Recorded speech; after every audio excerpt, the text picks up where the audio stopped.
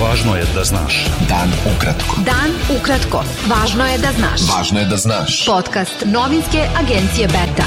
Subota 5. novembar 2022. Sa vama je Ivan Vasović.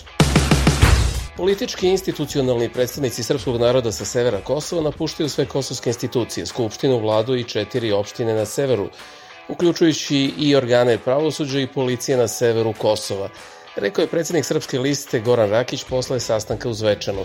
Te odluke ostaju na snazi dok Priština ne počne da poštuje sporazume dogovorene u Briselu, što konkretno znači dok ne povuče odluku o preregistraciji tablica, dok ne formira zajednicu srpskih opština, rekao je Rakić i naveo da Srbi sa Kosova ne prete nikome, već da se trude da sačuvaju mir i pravo na dostojanstven život.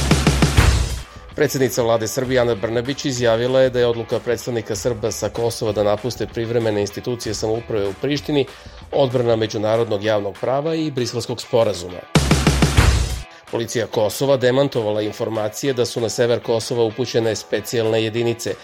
Portal Koha.net ranije preneo da su specijalne snage policije Kosova raspoređene na ulazu u Kosovsku Mitrovicu i objavio snimak vozila specijalnih snaga na ulazu u taj grad.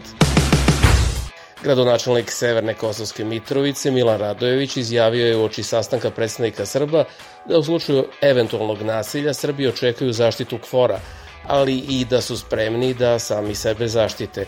Radojević je rekao da Srbi ne predstavljaju pretnju ni za koga, već da su svi njihovi potezi iznuđeni i da imaju odbrambeni karakter.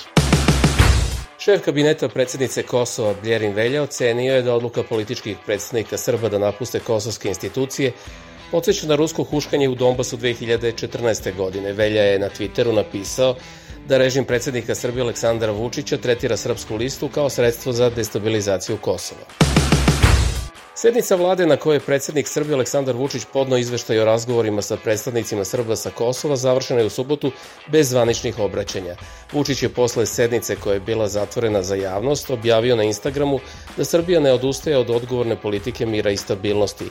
Vanredna sednica vlade Srbije održana je posle najava Srba sa Kosova da će napustiti kosovske institucije zbog poslednjih odluka vlade Aljbina Kurtija, poput one o smeni komandira policije za region Sever Nenada Đurića.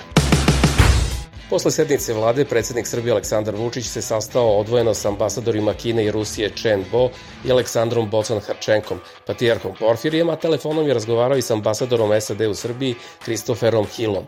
Vučić je, kako se navodi, sagovornike informisao o bezbednosnoj situaciji na Kosovu.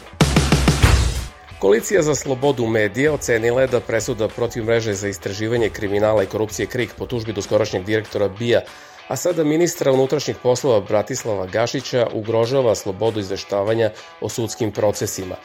Kako je objavljeno, KRIK je osuđen nakon što je Gašić u aprilu prošle godine tužio taj portal za povredu ugleda i časti, pošto je KRIK prenoseći dešavanja sa suđenja kriminalnoj grupi Zorana Jotića i Jotke citirao prisluškivani razgovor članova te kriminalne grupe, u kom je pomenuto da je tadašnji direktor BIA na kazanu kod Jotića.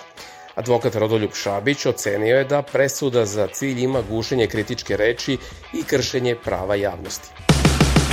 Gradski menadžer Beograda Miroslav Čučković izjavio je da je Beograd u subotu po kvalitetu vazduha među najboljima u Evropi, objavio je N1. Čučković je na društvenoj mreži Twitter naveo da je Košava očistila vazduh. Srbija je 31. oktobra bila u svetskom vrhu po zagađenosti vazduha. Beta. Dan ukratko. Budi u toku. Novoizabrani predsjednik Republike Srpske Milorad Dodik izjavio je da bi nova vlada Republike Srpske mogla da bude formirana za 20 dana. Najmanje 15 ljudi je stradalo u subotu ujutro u požaru koji je izbio u baru u Rusiji u mestu Kostroma na oko 300 km severoistočno od Moskve. Prenosi agencija TASS novi bilans, navodeći da je požar moguće izazvao pijani čovek koji je ispalio signalnu granatu. U helikopterskoj nesreći koja se u subotu dogodila na jugu Italije stradalo je 7 osoba, među kojima porodica slovenačkih turista, preneli su italijanski mediji. Jordan Bardella izabran je za predsjednika vodeće francuske ekstremno desničarske partije Nacionalno okupljanje, objavila je odlazeća šefica stranke Marine Le Pen. Predsjednik Rusije Vladimir Putin javno je odobrio evakuaciju civila iz Hersona. Putin je rekao da ljudi koji žive u opasnim područjima i u opasnosti su od granatiranja i napada treba da odu, jer civilno stanovništvo ne treba da pati. On je na Crvenom trgu u Moskvi govorio povodom Dana jedinstva. Kijev optužuje Ruse da prisilno evakuišu Ukrajince, što se smatra ratnim zločinom, a Moskva to poriče. Severna Koreja lansirala je 4 rakete kratkog dometa u pravcu Žutog mora, saopštila je južnokorejska vojska. Novo severnokorejsko lansiranje raketa dešava se pošto je Pjongjang protekle nedelje ispalio rekordan broj raketa kao reakciju na zajedničke američko-južnokorejske vazduhoplovne vežbe. Bio to pregled vesti za subotu 5. novembar. Sa vama je bio Ivan Vasović. Pratite nas i sutra. Pratite nas na portalu beta.rs I društvenim mrežama. Važno je da znaš. Dan ukratko. Podcast novinske agencije Beta.